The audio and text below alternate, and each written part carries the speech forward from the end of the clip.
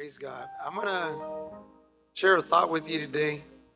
I want to take you to a place, chaos. There's chaos, a great multitude, if you can just imagine. There's a great multitude of people shouting, screaming, kicking up dust everywhere. People perhaps running, scared. There's great chaos in the camp of Israel. And there's screaming for judgment and mercy, all mixed within all the whimpering or the cries and the laments or the regrets.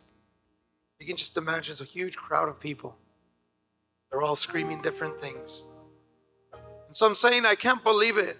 I just can't believe it. Some of them have in their minds, and many of them say, how could that be possible? Those were the words and the thoughts of many of the multitude. Some even began to think in their mind and in their hearts and began to say these words out loud. That's why they killed my husband. That's why they killed my son. It's all their fault that my brother was killed. Some start screaming and hollering as well in response to those who stand there to accuse another. But it's our family. They're from the same tribe of us as we are. They start trying to intercede with those words, but you hear a commanding voice from out of the crowd that says, bring them. Bring his wife, bring his children, bring his animals, bring his tent, and everything that he has that has brought forth a curse. Then there's a question in the thought of a man. Why? Why? God had given us manna from heaven, drinking water where there was none. He was our shade in the burning sun, our heat in the freezing cold of night. He even delivered our enemies into our hands. Why? Why did you give your back to God? This man said to himself, because of your own fault, they're going to kill your beloved and your descendants. They shall erase you from the earth, from the face of the land. The Bible says this, 1 Peter chapter 3, verse 12, for the eyes of the Lord are over the righteous, and his ears are open unto their prayers. But the face of the Lord is against them that do evil. Amen. Let us pray. Father, come before you once more, God, asking you, be the one to speak to our lives. Give us, Lord, a healthy heart, healthy mindset, healthy attitude, Lord, towards your word. That we be open, Lord, to you. We be receptive to your spirit. We be sensitive to you, God, who is here today. God, I just pray today you will speak to us and edify us through the word of God. Begin to prepare our hearts, God, in such a way that we will walk out of this building edified by the mighty word of God. In Jesus' name, we thank you, Father. Amen. You may be seated. So you might be surprised as to where are we getting this from. See, these words are not exactly in the Bible. I'm just kind of paraphrasing, thinking of what was going through the mind of all those people that were there gathered together in a desert place where there was one leader named Joshua, a man that loved God, a man that tried his best to serve God, a man that was now the leader of Israel because Moses had died. We know that Joshua was commanded by God to become strong, to be strong, and to be brave, and to faint not wither away. In other words, don't doubt, but press forward. So this man of God, Joshua, he looks upon a city named Jericho. And the Bible tells you that Jericho was very, very, very secured back then. The cities would have the custom of building up walls to protect those citizens of that city, or the people that lived within the walls. Some walls, like they say of Jericho, were so large and so wide, you could run horses and chariots up on top of them and through them. Either way, we know that there were walls that were there to protect the people of Jericho. And the people of Jericho had closed up the doors and had secured themselves inside. And if the piano player in 20 minutes can come up to this piano. Now they were very secured, and they wanted to keep the people of Israel out. I'm going to title this A God of Opportunity. A God of Opportunity. It may seem like a little contradiction, but just hold off until the end. You'll see where we're going with this. And so now the Bible says that God gives a commandment, and there are instructions that are now given unto the people. This is how we're going to deal with Jericho. And Jericho was a city that was obviously sinful. That's why God had delivered them into the hands of Israel. And one of the things that we know is that Joshua had sent spies to go check out the city of Jericho. And they had infiltrated the city, and they had looked about what it was like inside. The Bible says that a harlot, a prostitute, let's just say a madam, had found out who they were, and she made a deal with them. She offered her protection, hiding them in her dwelling place. That's where these men of Israel ended up hiding. And we know the story that Rahab, when she does this, and she confesses and says, I'm doing this because I've heard, and we have heard of the greatness of what God has done for the people of Israel, how he has delivered your enemies into your own hands, or into your hands. And so she made a decision to leave this place of paganism, of disobedience, of wickedness. She made a decision, being a very, we can say, unrighteous woman, to turn her back on her culture, her custom, her friends, and leave everything behind the moment that she decided to protect these Israeli spies. So now word had come back to Joshua, and so Joshua and the people of Israel have now marched around the city of Jericho for 6 days, and on the seventh day, their instructions are to march around Jericho 7 times. Then they were going to praise God. When they get to that moment, there were already instructions given to these people. Joshua chapter 6, verse 18. We're going to go to Joshua 6:18. These are the instructions of Joshua unto the men of Israel. And ye in any wise keep yourselves from the accursed things. In other words, and all of you, be careful. Stay away from those things that belong to the people of Jericho, the accursed, the wicked, the key word here being cursed. Because if you don't, lest ye make yourselves accursed, because if you don't, you're going to bring a curse upon yourselves. When you take of the accursed thing, if you take from them, you're going to become cursed, and you're going to make the camp of Israel a curse, and you're going to trouble it. So in other words, you're going to go into Jericho, but I don't want you to take anything. Don't take anything that belongs to them, because if you take anything, you're going to bring a curse from the accursed onto the people of Israel. You're going to bring troubles, all kinds of troubles for the people of Israel. Those are the instructions, verse 19. But all the silver and the gold and the vessels of brass and iron are consecrated unto the Lord. They shall come into the treasury of the Lord. These are the instructions. Don't take anything, but if it's made out of gold or silver, brass, and iron, bring them into the Lord's house. And we're going to keep them for the Lord. We're going to use them. It's going to be consecrated. In other words, they came from the accursed, but it shall be purified, and it shall be used for the Lord's house, in God's will, in God's service and ministry. So all these men, they knew this. But in the midst of all the chaos, you ever been in a place full of chaos?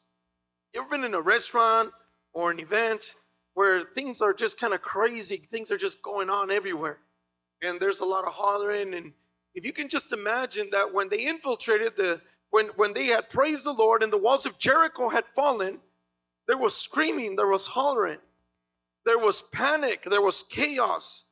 Everybody was running around everywhere. The men of Jericho were trying to fight against the Israelites. The women of Jericho were hiding, and the men of Israel had to kill. I was going to say murder. They had to kill. Not the same thing. They had to kill the men, the women, and the children before you judge God. Hold on.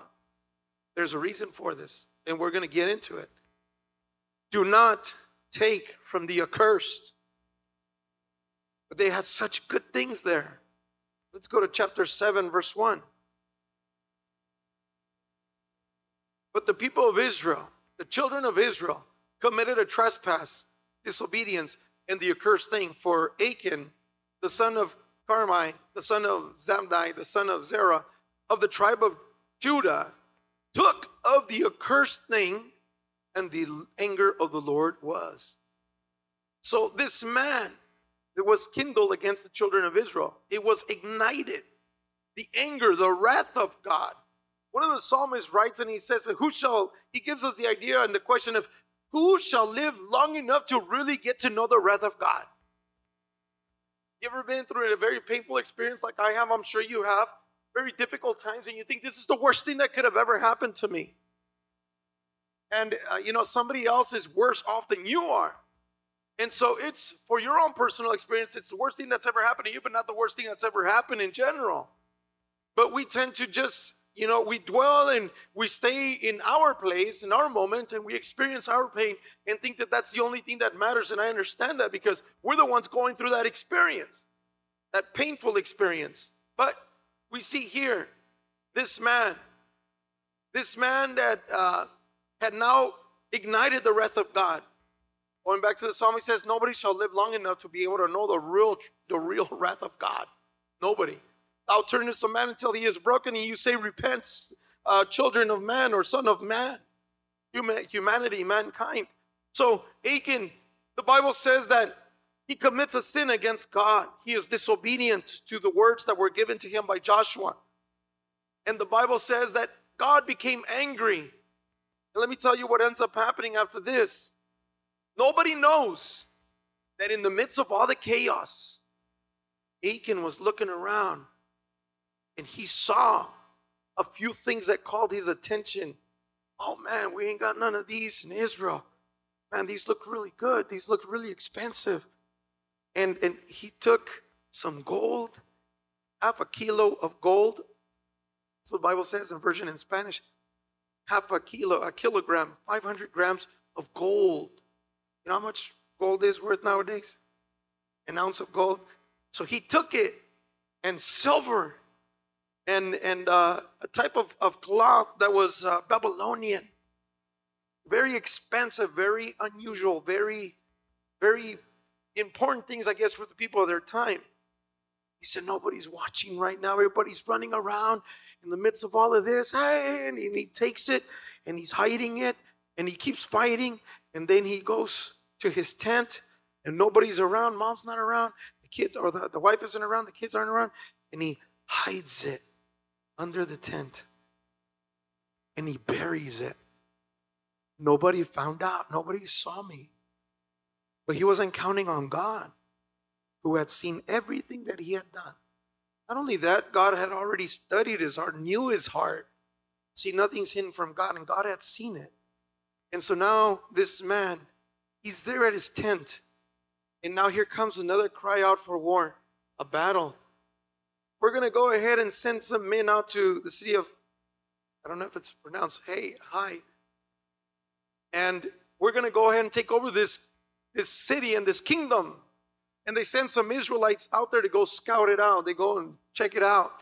And they come back with a report. Man, Joshua, we don't need that many people, just with a few thousand men. That's all we need. We just need a little bit of men. That'll be easy to take over the city. But the Bible says that when the people of Israel go and they start to conduct their battle, they start to fight against the people of Hai. The Bible says that the enemy that was very weak started, let me put it to you like this, whipping them, started beating them, started slaughtering them. And the people of Israel are like, man, it's not that many of them. We're experienced fighters now. We're experienced men of army. We know how to use our weapons and our shields and all this. What's going on? And it gets to the point where they become so desperate that they actually have to turn around, give their back to their enemy, and they're running for their lives. And that brings shame to the people of Israel and heartbreak and dismay, as if they are going to faint. How could it be possible that our enemy that was so weak, so small compared to us, was able to defeat us?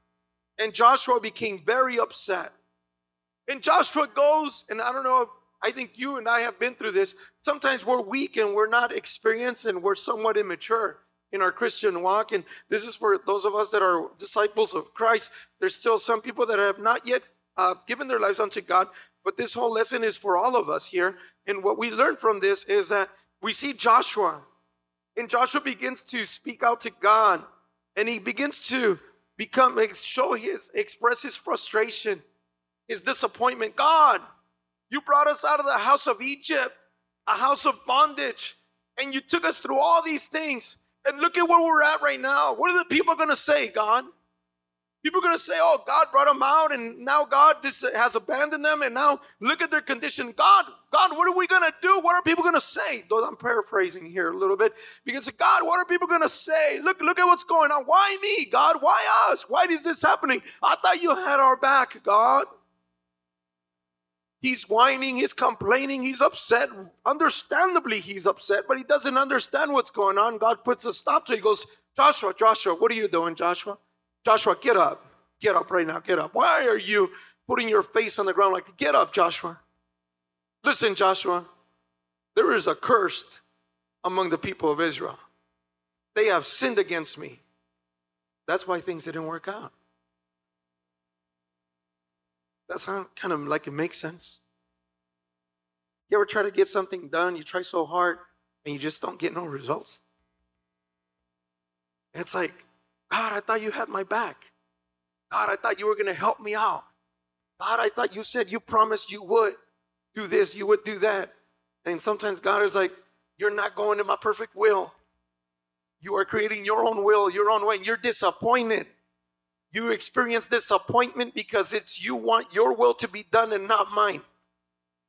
And when things don't work out the way we say, when we say how we say, then we tend to want to complain against God. And we have our 10 cents right here thinking we're rich. And God's all like, man, I want to bless you with $1, but you're not coming into my perfect will. Joshua, stop it. Joshua, knock it off. Joshua, get up, Joshua. Something's wrong in the camp, Joshua. And I'm going to show you who's wrong, what's going on. And you're going to bring forth the families. I'm going to tell you how you're going to start it out. The Bible gives direction. The Bible shows us that God gives direction. It doesn't tell us exactly how. So in one of the versions in Spanish, it says they cast lots. And what that means is kind of like, let's just say kind of like they put all the names and then they pull out a name. That's like kind of like a raffle. It doesn't say they did it like that. But God found a way. God put a way, made a way for them to be able to find out what was going on. Why is it that they were losing the battles? Why is it that they were getting killed? I'm going to go to the Bible and do my best to kind of work backwards a little bit here to be able to tell you how they did it. Once they had consumed, he tells them this. The Lord said, chapter 7, verse 10. The Lord said unto Joshua, get up. Why are you lying down on your face like this? Israel has sinned.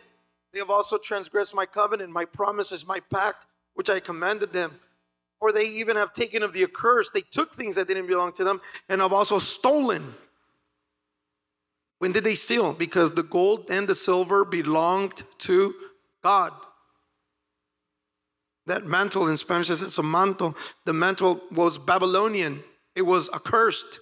He shouldn't have taken it. This is what the Bible says. And this dissembled also, and they have put it even among their own stuff. Those things that were taken, they put it among their own.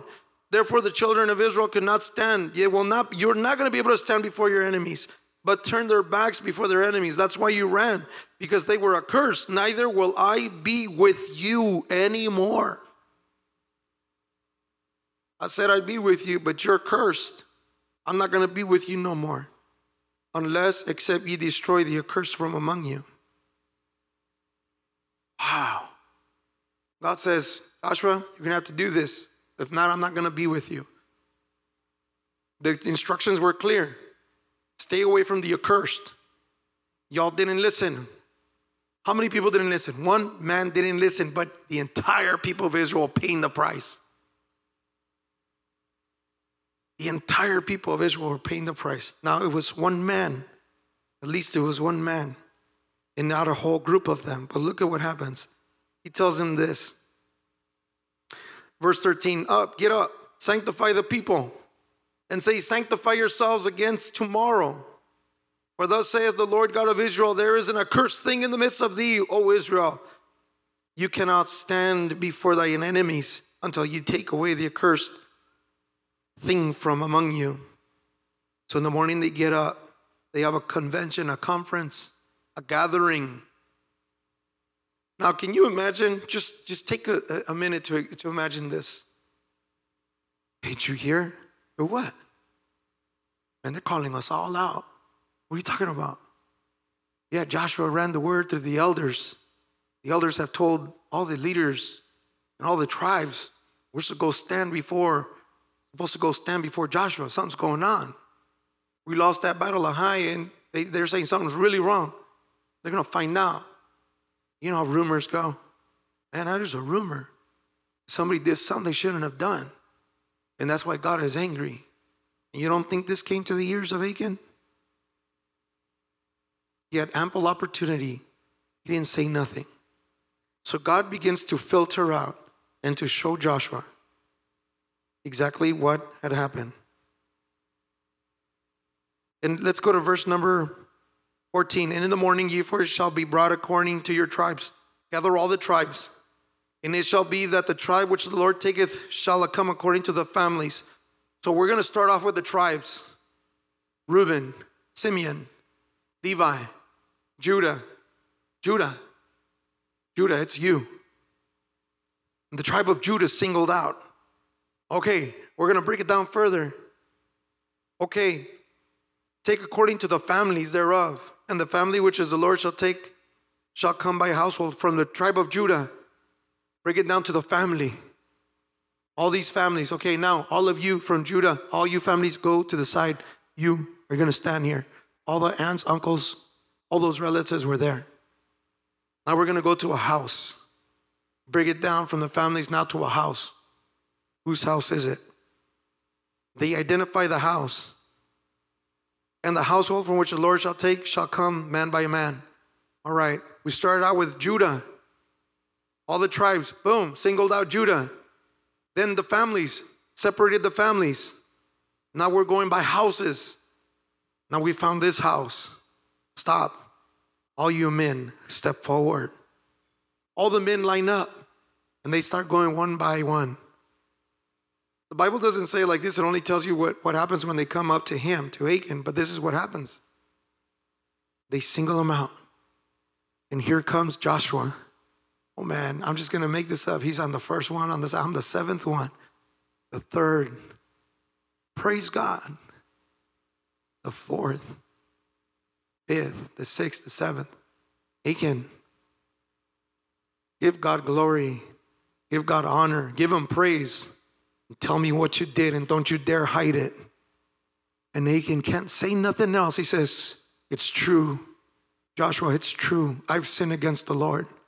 And he confesses what he has done. If we go to verse number 19, and Joshua said unto Achan, my son, give, I pray thee, glory to the Lord God of Israel. Giving God glory. Glory means like weights, like his greatness. So God's glory is so great. It's like so heavy. It's like nobody can stand it. Kind of like a featherweight versus a heavyweight. And God is more than a heavyweight. He is almighty. He's all powerful. So he only manifested his glory. At least we have one man that dared to say to God, God, show me your glory. He said, Moses, if I show you my glory, ain't no man going to live. So you're going to go in between the rocks. And I will pass over you, giving myself glory. The Bible says that Moses goes into that type of crevice within the rocks. And the Lord passes over him.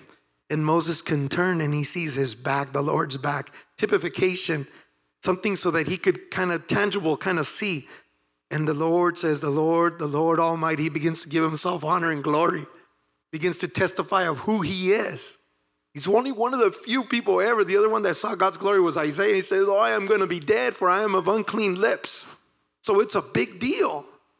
We see this event, that what happens here. How many of you understand too? When we give God praise, we start to testify of the things that he has done. When we worship God, we acknowledge who he is. You are the creator of the heavens and of the earth. You are God Almighty. You are the Savior. You are, and then we talk about, and you were able to defeat the gods of Egypt, and you parted the Red Sea, and you gave people of Israel manna from heaven, and you became a cloud to block the hot sun, and you became fire in order to keep your people warm, and you did this, and that's praising God.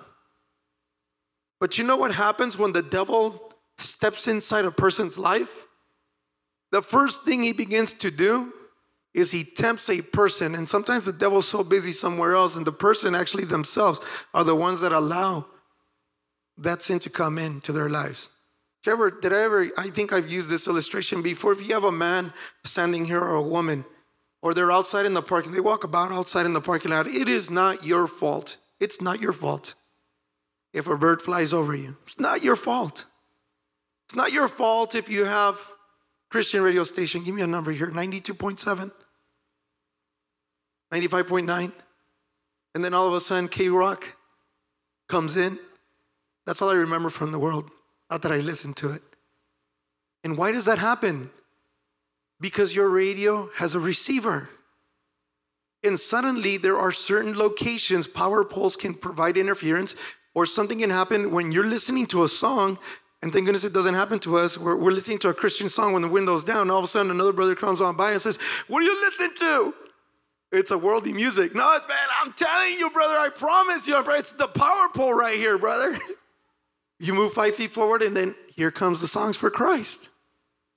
So it's not your fault of what your radio does. It's not your fault if a bird flies over you. It's not your fault if a bad thought comes into your mind. But it is your fault if you purposely turn it on to that not Christian radio station. It is your fault if you stand there so long and now put some little pebbles of food out here and you invite those birds to come over and create a nest and then have little chicks on you. And it is your fault if you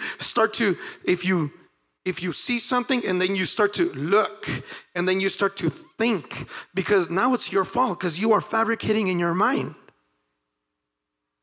Why don't we just meditate on the Word of God day and night instead? Why don't we keep ourselves out of trouble and close that door where the enemy wants to? He's knocking at the door too. The Bible says that God speaks to Cain and he tells him, hey, watch out, sin's right at the door. You got to resist sin or sin's going to try and dominate you.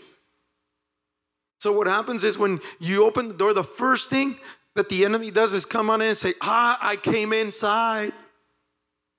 Wait till you get to church on Sunday.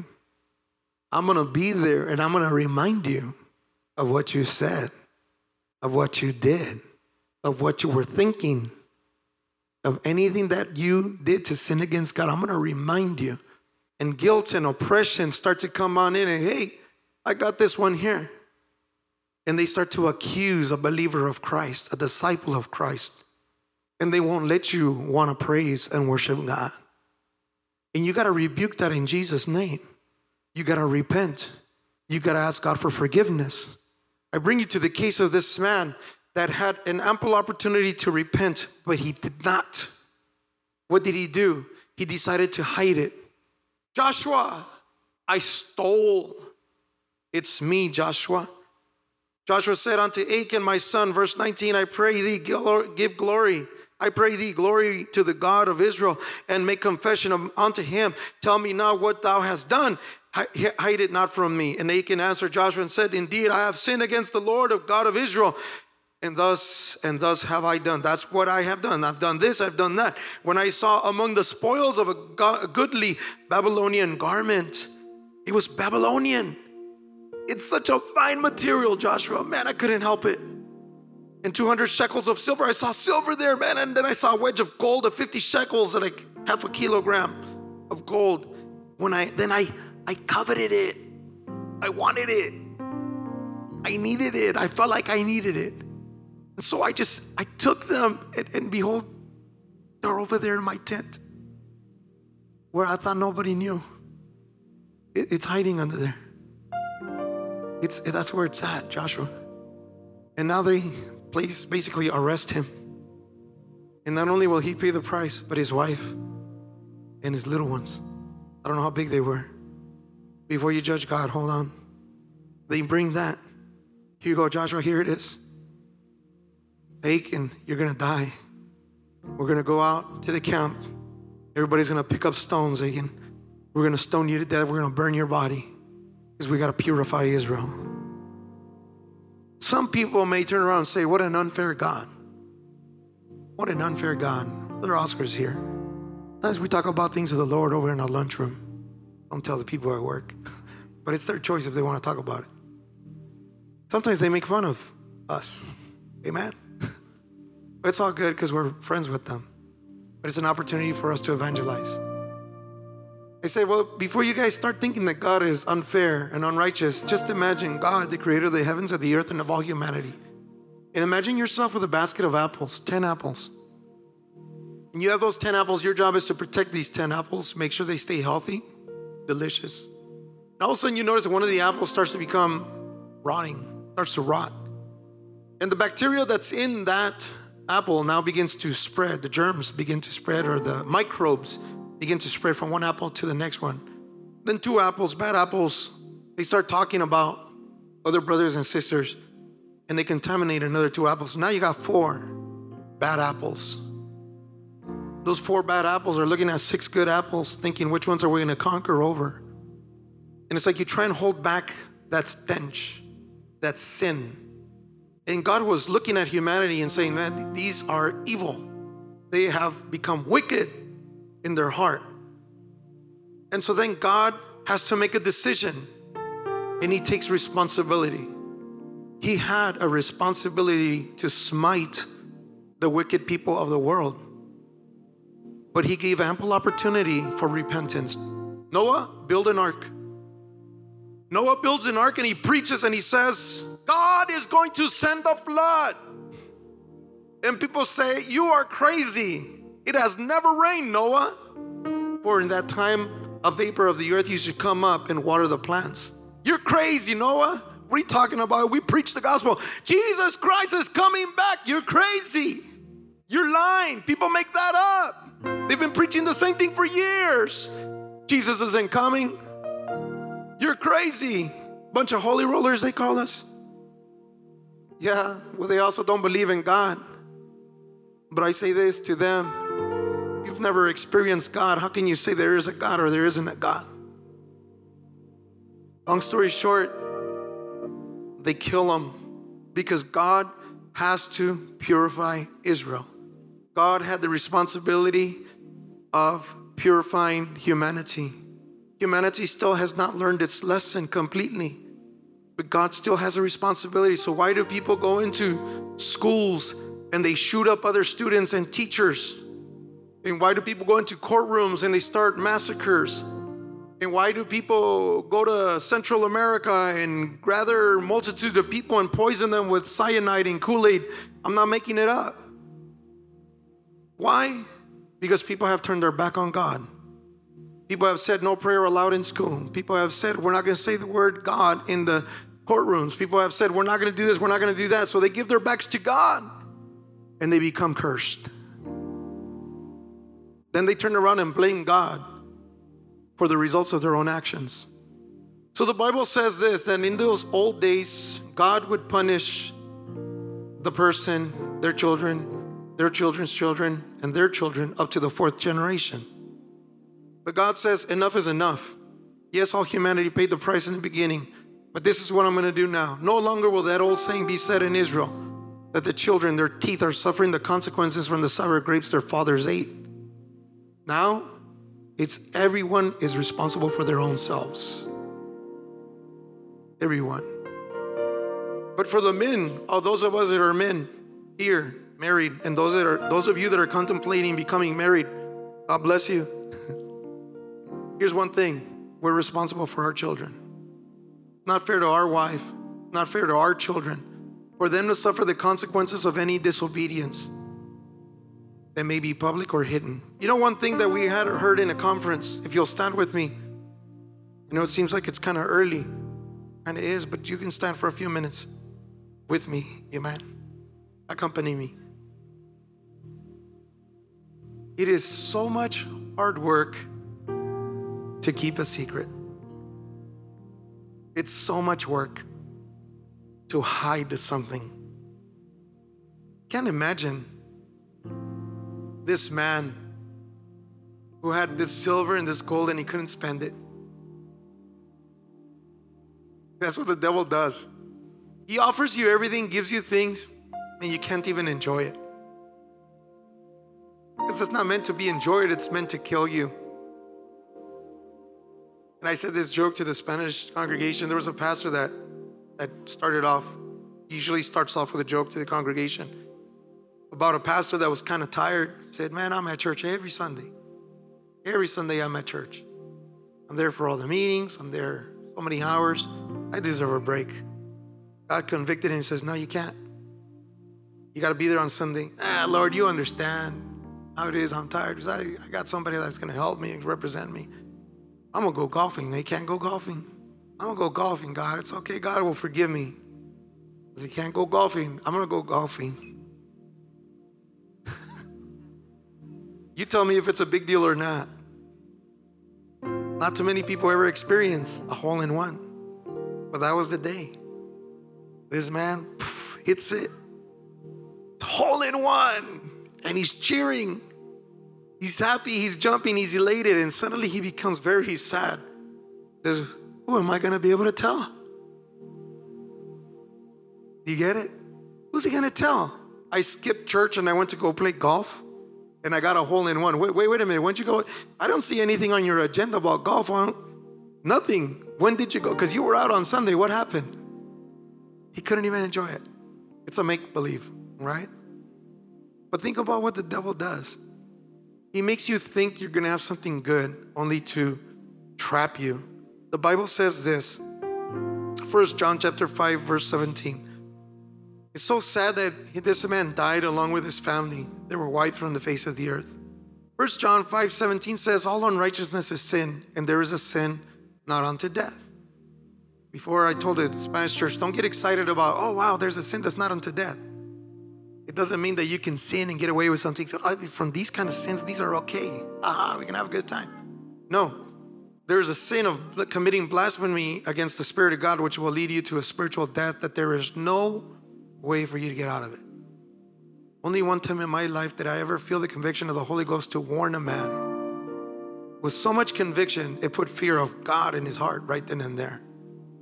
Fear of God. I had to turn around and said, I'm just going to walk away. I'm going to leave you. I'm not going to say nothing to you, but I warned him. And this man just became mute. He wouldn't speak. I walked away. That's the only time ever in my whole life that the Spirit of God put that conviction. You better warn him right now. Tell him to stop. And he listened. He stopped. That's the one sin that cannot be forgiven, but all unrighteousness is sin. All right? There are sins that we commit voluntarily and consciously. There are sins that we commit because we know and we still do them. And also, I need you to do this. Well, I don't want to do that. And you're very capable of doing it, and other brothers are not capable of doing that job at that time because of scheduling, whatever it is, and you decide, I'm still not going to do it.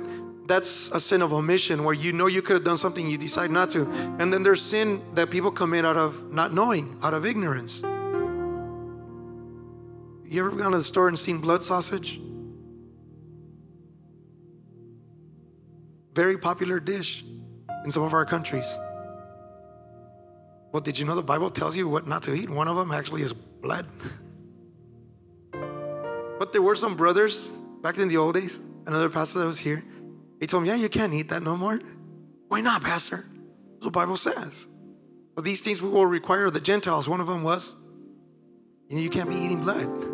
Even in the times of Noah, God said to man, you can eat an animal, but don't eat the blood.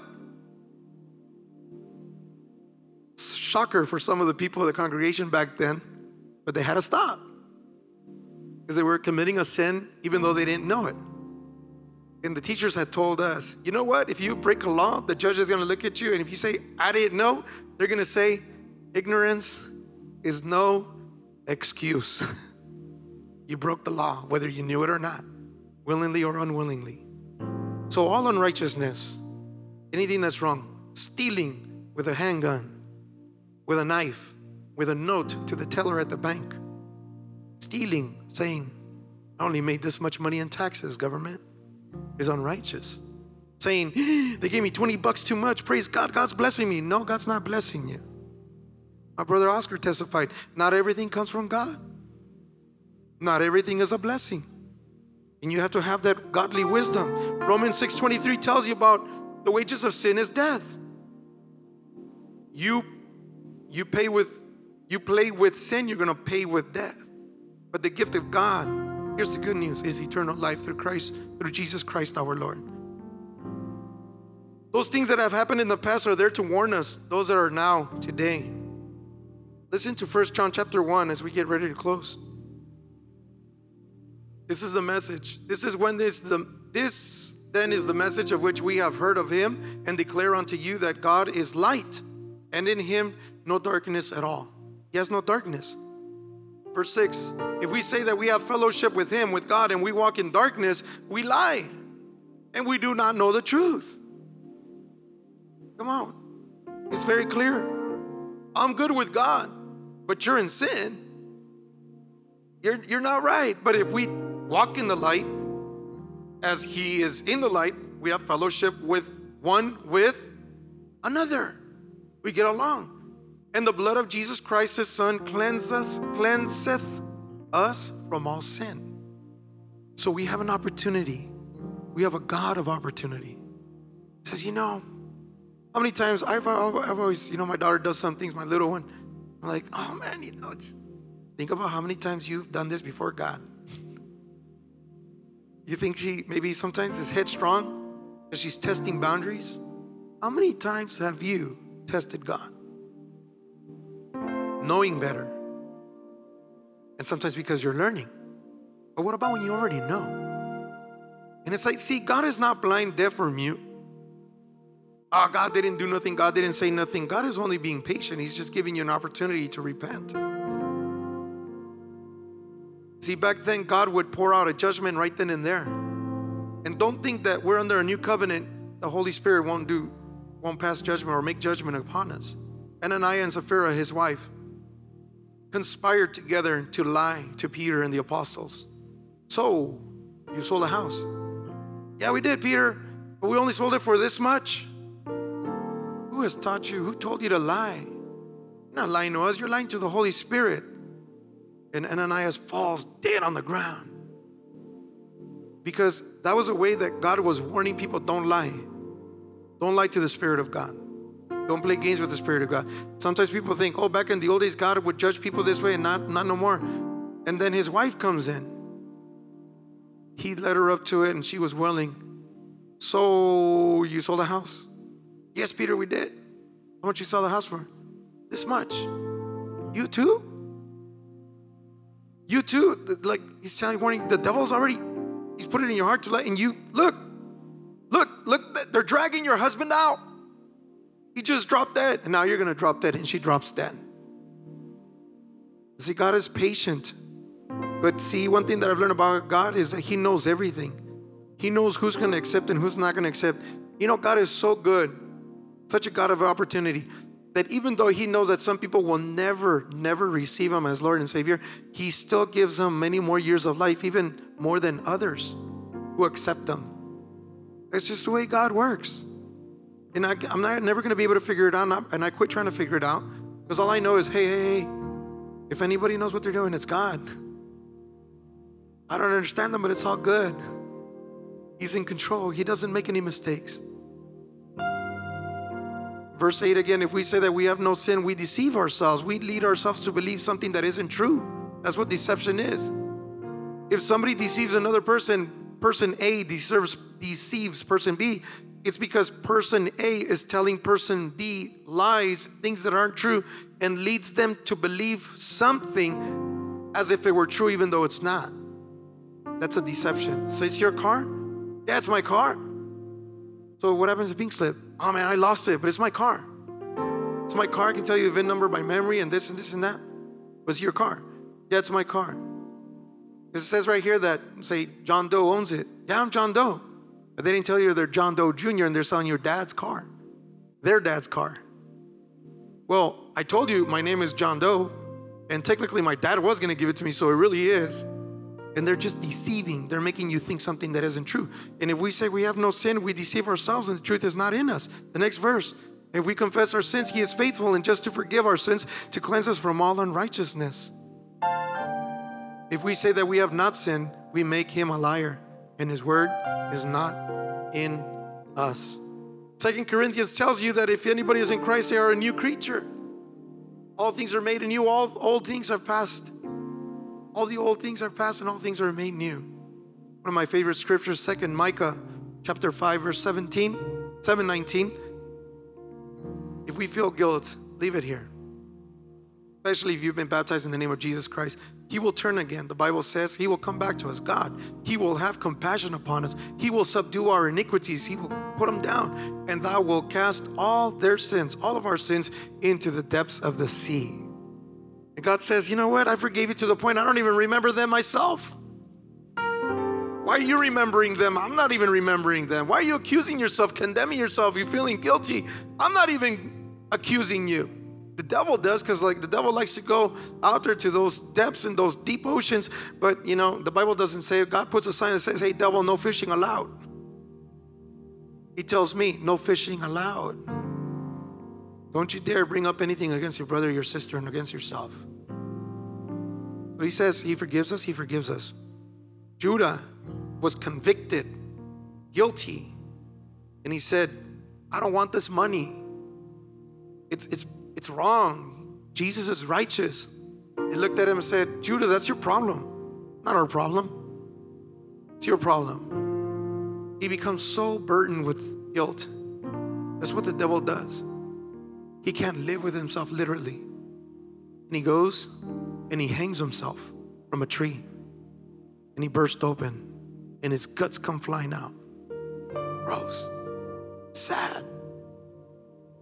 That's what the devil wants to do. So it's time to really, every once in a while, when you become frustrated and things don't work out your way, you need to have godly wisdom and say, God, show me. Show me, Lord. Because sometimes we think, well, it's not God's perfect will. But maybe we have offended God and we don't even know it. You know one thing that's really scary about God? And sometimes we lightly ask Him to do something, and when He does it, He shocks us. Show me, Lord, show me in what area I've sinned against you. And then He shows us and we're like, oh my goodness. He shows us. What are you going to do now that I've already told you? You're going to change or you're going to carry on? And it's time for us to surrender it. If there's something in your life, always ask the Lord, search my heart. Show me, Lord. I'm going to invite you to come forward in Jesus' name.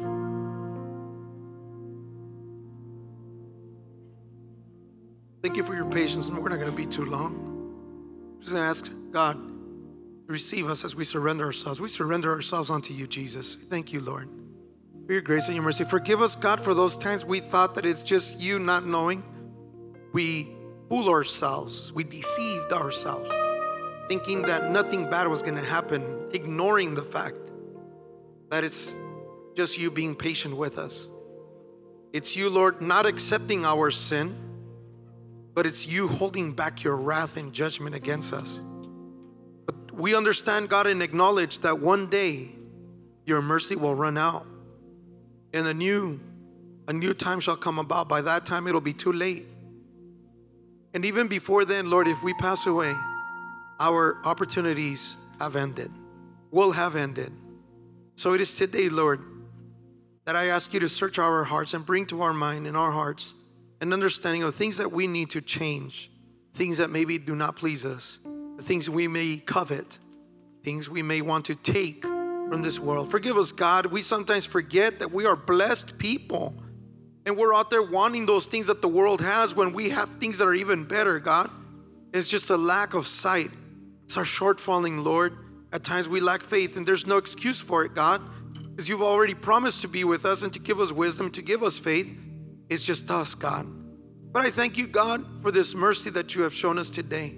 We ask in Jesus' name today, you receive our surrender. Once more, God, I invite the whole church to just pray and surrender. Intercede for someone else. If you're fine, intercede for someone else that needs God, that needs to get right with God. There's so many brothers and sisters right now that need Jesus, that have backslidden, that have fallen, that have a need in their lives for the filling of God. God, just examine us.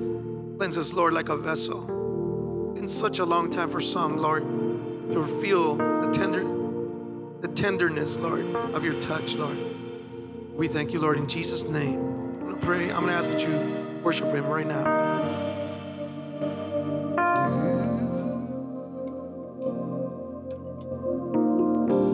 Yes, Lord.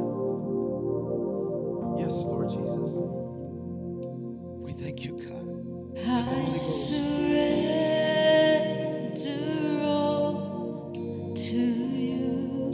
Holy Ghost fill you. Speak in other tongues. It's all right. Everything I give to you. Oh Lord, let your spirit just fill us, God. I surrender all to you. I surrender to you, Jesus. Everything I give to you. I surrender all. We surrender to you, To Jesus. you,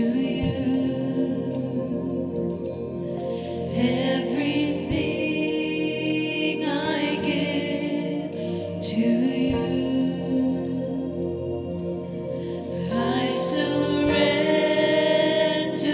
all to you, everything I give to you. Withholding nothing, withholding nothing, withholding nothing, withholding nothing, withholding nothing, withholding nothing, withholding nothing. Withholding nothing, I surrender all to you. Everything I give to you, I surrender all to you. Everything I give to you, I surrender all to you.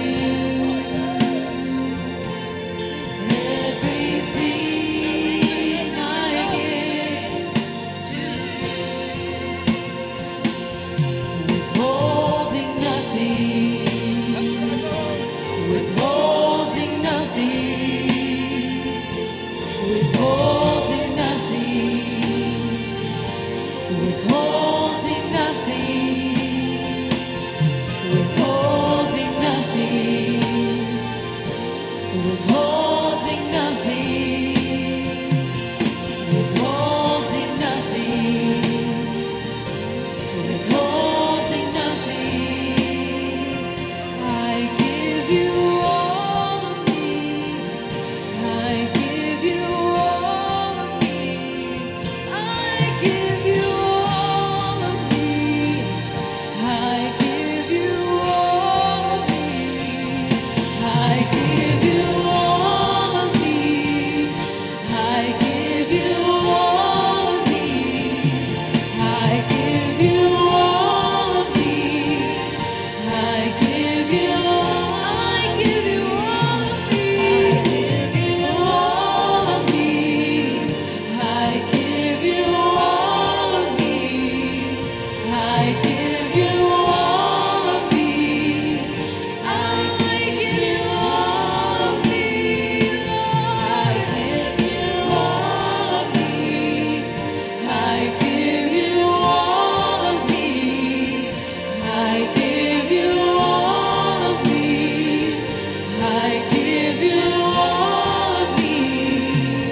Withholding nothing, withholding nothing, oh, withholding nothing, yeah, withholding nothing, withholding nothing, withholding nothing, withholding nothing, withholding nothing, Lord, withholding nothing, withholding nothing, withholding nothing, withholding nothing,